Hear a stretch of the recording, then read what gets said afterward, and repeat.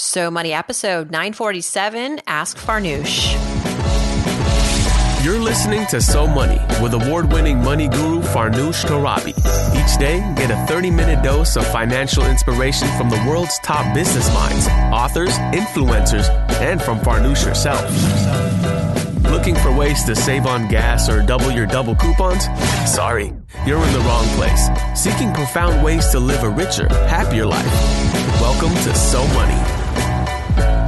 Welcome to So Money, everybody. I'm your host, Farnoosh Torabi.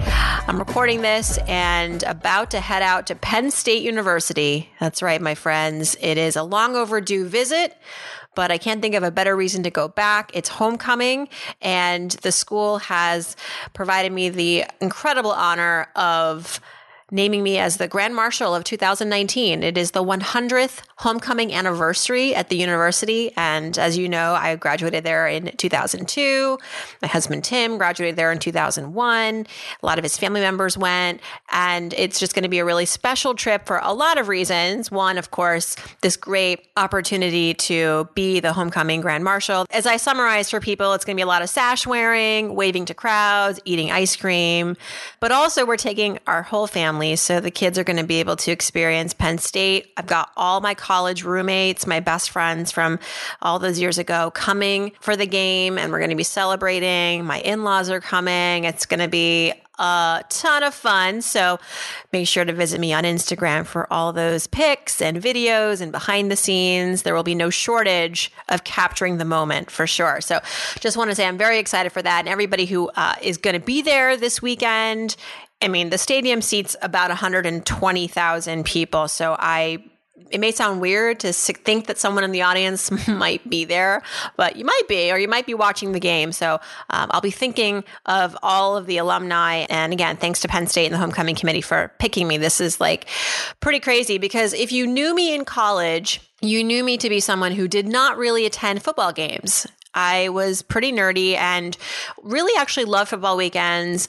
To be able to go on campus. It was actually a great time to go and go to your favorite restaurants during the middle of the day or go find a quiet place on campus to read because everybody was at the stadium. Nonetheless, as I've graduated and become an alumni and now an alumni who gives back, and I'm an advisory board member for the Smeal Business School, my passion and my allegiance to Penn State has only grown over the years. So you could be a nerd in college and not really understand how football works and then come back 20 years later as the Grand Marshal. I am living proof. I want to hit the iTunes review section and pick a recent reviewer to receive a free 15-minute money session with me. I was just on the phone with Allie, who left a review recently, helping her out with her student loans. She left a review earlier in September. It's been so much fun connecting with everybody on the phone. Remember the phone? Remember when we used to call people and actually hear their voices as opposed to just texting or contacting people on Facebook Messenger? Yeah, the phone, it works and I recommend it. It's been awesome. You guys are giving me a gift of leaving a review and another gift of connecting with me over the phone. I'm learning so much about what my audience cares about and what they're grappling with. It's like nothing else. You can do a survey, you can kind of sense what's going on, but it's another thing to actually hear someone talk about the goings on in their financial lives, voice to voice. This week, we're going to highlight and say thanks to C. Stevens, who left a review on September 28th. C. Stevens, you can get in touch with me and let me know you left the review on Instagram.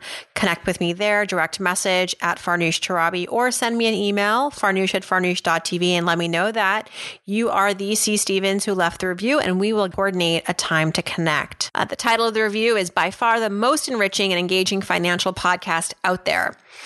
Now, remember, the reviews don't have to be 5 stars. I love positive reviews, but I don't want to limit the winners to just the 5-star reviews, but I really appreciate this review because it sounds like this is a listener who's been with the show for 2.5 years.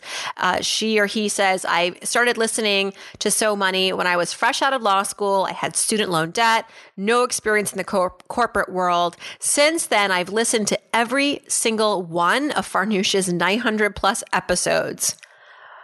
I think there should be an award for that. There should definitely be some sort of plaque. And she or he says, the episodes have influenced me to pay off all my student loans, max out my 401k and Roth IRA, invest, and I've got an 8-month stash of expenses in an emergency fund. Whew.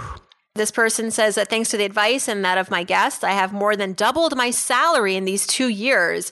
First, by asking and receiving for a $20,000 raise, and then by pursuing and receiving a job offer from a dream firm. C. Stevens, thank you so much. I think it's helpful to read these reviews out loud because you learn how people are taking the advice from the show and putting it into action into their own lives. And it's just great to see that connection and the follow through. And I always say to people as they leave questions for the Friday episodes, let me know how things turn out. You know, sometimes I give advice that you take or you don't, but I'm really invested now in your future. So I would love for updates, as many updates as I can, just to kind of understand where things led. I do want to also make a correction. I believe it was last Friday, there was a question about a listener had said that she could not contribute to her 401k until maybe a year into her job because that was the policy. And she had maxed out a traditional IRA and was wondering what she should do next. And I had suggested a Roth IRA. And what I didn't explain is that if you have already maxed out a traditional IRA, that year you cannot also contribute to a Roth IRA. So the contribution limit is $6,000, which you can spread across a traditional and a Roth IRA. You could do all of it in one account and zero in another, but you can't exceed $6,000. And so that I just want to clarify that. A listener wrote in, and thank you to the listener. So I would go back to that listener's question and say that if you have maxed out the traditional IRA for this year, perhaps next year you do a Roth IRA. Because I still think there's advantages in having both. They both have their benefits of being able to help you save for retirement. But the main difference, of course, is the tax benefit. So with the traditional IRA, you can take that contribution and help it to reduce your taxes today. And then in retirement, when you withdraw, you're taxed on those withdrawals. Roth IRA works differently. So you are not able to take that contribution and help it and use it to help reduce your taxes today, but the money does grow. But in retirement, when you take out the money, you are not taxed on it. So the question is, do you want the tax benefit today? If you do the traditional IRA. If you want it later, take on the Roth IRA. The Roth IRA also has a more strict income participation limit. So if you make more than a certain amount, you cannot contribute to a Roth IRA. The traditional IRA doesn't have that rule. So for some of these reasons, we say a Roth IRA, if you can contribute, you would benefit greatly from it. And having that, and having those two different tax vehicles, those tax accounts, can just help to diversify your tax exposure in retirement. Okay, are we ready to answer some questions? I am. I'm going to go to email first. This is urgent. This listener is celebrating her 30th birthday this week. And this question, if I answer it, she says would be a birthday wish come true. So I want to help out Heather. Heather, I hear you. I'm so excited you're in the audience and I appreciate your question. So here's what Heather is wondering about. She says, I've been listening to your podcast for around 2 years and it's been very helpful educating me about personal finance in a way that is positive and uplifting. When I think about the early money messages and education I received in my household growing up, many of these messages were confusing as a young person trying to navigate the world. My parents divorced when I was 6 years old, and after a very tumultuous environment filled with abuse, trauma, and pain, my mother remarried when I was 9 to a very kind man, my stepfather. My mother and stepfather struggled making ends meet, compulsive spending, living beyond their means, and often hiding their money mistakes from others. These weren't to be discussed. Debt collection agencies were ignored. A bankruptcy occurred in which my parents did not share with me. When I was 15 and moved in with my grandparents, who have maintained a very frugal lifestyle, money mistakes were not okay and were often shamed. When I became a working adult, needless to say, my financial situation became a whirlwind, and I felt like I had nowhere to turn. I accumulated over $100,000 in student loan debt, various credit card debt, and debt from medical bills. I'm very grateful to have stumbled across your work because within lies the answers to a lot of hurdles I know I can overcome. This week I turned 30 and I've realized how much healing I need both in my life surrounding emotional pain and also surrounding money. I know I have a lot of potential and I would like to simply start with generating more income.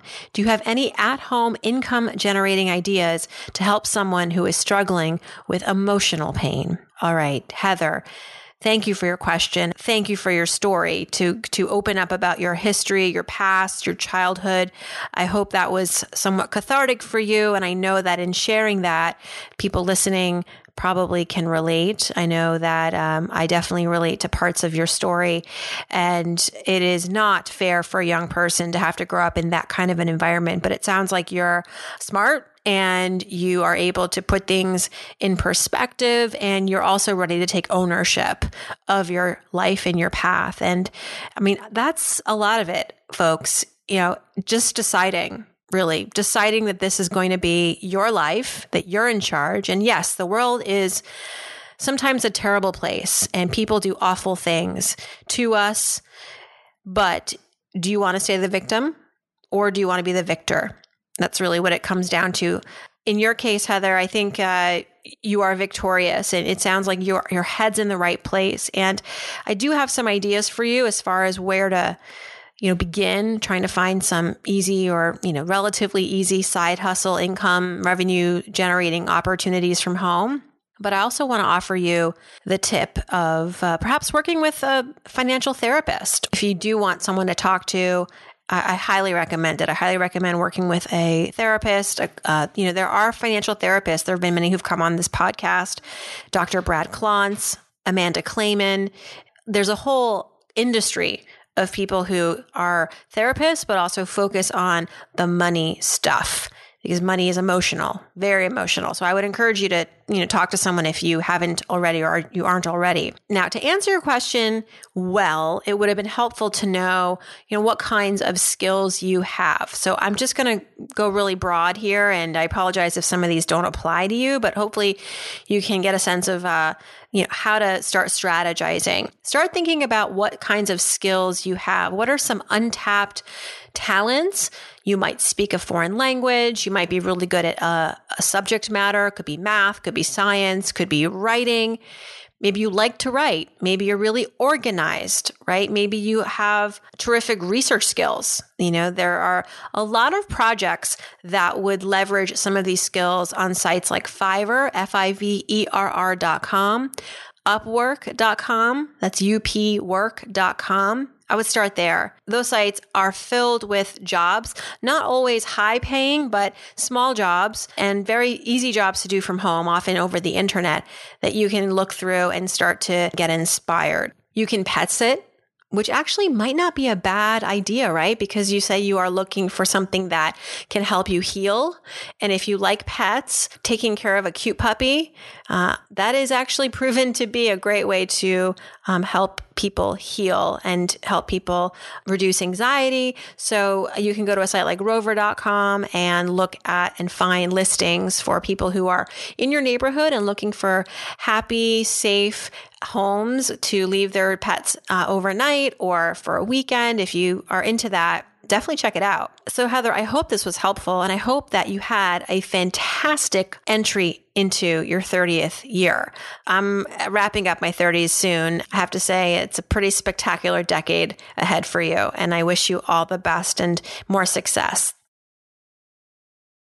Okay, next question regarding New York City real estate. My favorite topic. One of my favorite topics. Jolene has this great question. She says, "Hey, Farnoosh, I keep hearing over and over that buying an apartment in the greater New York City area is a bad investment and that you're better off renting and keeping the extra money in the stock market because it costs so much to get into and out of real estate here. But I can't break up with the mindset that you're throwing money away when renting. It would be great to hear you dive into your own personal experience buying and selling in the area on an upcoming episode. Congrats on getting your apartment on the market, by the way. Yes. If anyone's looking for a 3-bedroom in Brooklyn, I know someone who's selling her apartment. me. So get in touch. We are listing the place right now. It's been a week and we've had a lot of activity in the last few days. So crossing my fingers for an offer. But it is a buyer's market right now, at least in New York City. So if you are interested in buying, now is the time to strike, if ever. There is a lot of inventory on the market and people are willing to negotiate. Interest rates are really low.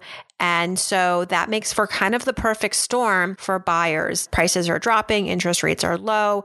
This is the thing. The down payment is what prohibits so many people from being able to buy in the Big Apple. Across the country, down payments can range from 5% to 10%, 15%. Here, it's at least 20%. And a lot of offers are done in cash, which completely wipes out so many potential buyers. The competition can get really, really stiff when you've got cash buyers in the mix. So the down payment is really tough. And I agree with you, Jolene, that is a big entry. That's a big cost of entry into the New York City market. I overall don't think that renting is putting money down the drain. I think that renting, depending on your goals, can afford you a ton of flexibility and the freedom to have more cash in the bank or in the stock market. And as you say, over the long run, the stock market has been more attractive as far as ROI goes. Across the country, real estate hasn't appreciated much on average. It is true that in certain parts of the country, the market is hotter. And New York City is one of those cities. New York, San Francisco, Boston, Austin, and so if you can break into these markets, historically, your dollar goes very far here over the long run. So I'll just give you my own personal experience with New York City buying. I was very fortunate in 2004, or it was 2003, I purchased a small studio on the Upper West Side that later, when I went to sell it 10 years later, I think had appreciated about 70%. 70%. Now, if I'd kept my money in the market, I would not be so fruitful because I also sold that apartment in the recession. If I'd kept my money in the market and cashed out in the recession, well, I don't think I'm going home with 70% gains. So in my situation, I lucked out. But it's not so much luck. It's also just really being a believer in the market here. The cost to entry is very high, but if you can get in and you can stick it out, I don't know anybody who bought in New York City and in 10, 15 years said, wow, that was a terrible investment. I lost money on that apartment. That could be true in other parts of the country, or it could just be a very small gain. But here we're talking double-digit growth across the board on average. And so I do think that there are hot pockets in the country, and I'm not a real estate expert insofar as someone who's got a portfolio of apartments and housing units. There are people out there that definitely, this is their jam, this is their forte, and they've been on this podcast too. So I would recommend going back and listening to some of those real estate episodes. You can go on So Money Podcast and keyword search real estate, and there's so many episodes with people like Ryan Serhant from $1 Million Listing and Kathy Braddock, who's a real estate pro. We had Sydney Torres on the show, who has been credited for revitalizing New Orleans and building an incredible portfolio of housing, and he flips apartments and homes. This is not, again, what I do, but I've had great success with the first apartment. And now, fast forward to today, my husband and I, we've got our Brooklyn apartment on the market, and we're open to renting as our next step. We're not jumping back into the housing market as buyers just yet. We want to be able to sell on our terms, finish out the school year, which may mean renting for a little bit, and use the spring and the summer to look at housing in the suburbs and be able to strike with money in the bank. Ideally, you can do it in steps. And that's what we're doing. That's what we're trying to do, as opposed to trying to sell and buy at the same time and hope that it all works out, that your closing, is within days and you're going to have money in the bank for the down payment. It's, that's, to me, that's very nerve-wracking. And I don't want to entertain anything like that. So that's why we're doing it this way. But I can go into more details on an episode, I suppose. I hope that was helpful, Jolene. And let me know if you have any other real estate questions. Okay, next up is Umwiza. I hope I'm pronouncing your name correctly. It's very pretty. She says, hey, Farnoosh, I've been listening to your podcast ever since you were a guest on the Brown Ambition podcast earlier this year. Love that podcast, by the way. If anyone's not listening to Brown Ambition, that is Mandy Woodruff and Tiffany Aliche, aka the Budgetnista, two fantastic ladies who co-host a podcast talking often about issues related to women of color, money issues. I was grateful to be on their show earlier this year. Brown Ambition, check it out. So anyhow, she says she is 36 years old, single, living in Brooklyn. All right, represent. Her only debt is $230,000 in federal student loans. She learned financial management later than she should have, she admits, but is utilizing the knowledge that she has to the best of her ability. She says, despite my best efforts, I feel like I'm not making significant progress on any financial front because my salary, which is $75,000 gross annually, isn't enough to manage the New York City cost of living and service this debt. Do you have any advice for earning significantly more than I currently do? I feel like I live to pay rent and loans, and I want to be able to live alone and have a child, but these two really simple goals seem impossible given the situation. What's your advice? Well, I have to say that it's so hard to live in New York City, even when you have zero debt. It is a very high cost of living city. And I'm concerned. I really don't know if there's a way to wing it here with so much in student loans and your salary and, of course, the high cost of living. Firstly, though, have you applied for income-based repayment? I just, looking at the math here, I'm not a human calculator, but I have a feeling that you may well qualify for income-based repayment. It is a difficult program to qualify for. I learned recently that only 1% of applicants qualify, which is horrendous. But if you have $230,000 in federal student loans and you're making $75,000 a year, it would surprise me if you wouldn't qualify for some sort of modification. And income-based repayment, if you go to ibrinfo.gov, this is a site that you can learn more about how to apply for a government program that essentially, once they review your financials, might put you on a program where you're paying zero to something very small every month. And it's based on how much you make. It's just like it sounds, income-based repayment, and it's never going to be more than 10 or 15% of your monthly pay. So do that first. But to be completely honest, and it really pains me to tell you this, but I don't think that it's a good idea to be living in New York City with so much on your plate. I don't know if your job is tied to being in New York City, but I wonder if there's a way for you to keep your job and maybe just live outside the city. It may mean a longer commute, living in New Jersey, living in Queens, or Brooklyn is actually more expensive now than Manhattan in some ways. So living in another borough or further out in Brooklyn, chopping down your rent significantly, that's going to help. But I also agree you need to make more money. If I've learned anything from all of the guests on this show, some of them have had 3 times the debt as you. Go listen to Doctors Renee and Nii Darko, 2 doctors who also have their MBAs, who woke up one day, actually on their honeymoon, and they were like, we have $600,000 in debt combined. And they got out of it. But it wasn't easy, and they did work a lot. And that just may be what you have to do. Is it possible for you to take on extra shifts at your job? Talk to your employer, talk to your manager. I want to take on more responsibilities here.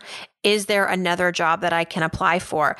Are there extra responsibilities I can take on and be compensated for that? I think you would benefit from having at least a conversation with your boss, but don't make it about the student loans. I don't think your employer should know that you are experiencing financial fragility. Make it all about how you are ambitious. You want to make more money. You're committed. You are passionate about the work, and you want to take on more responsibility so that you can advance in your career as soon as possible.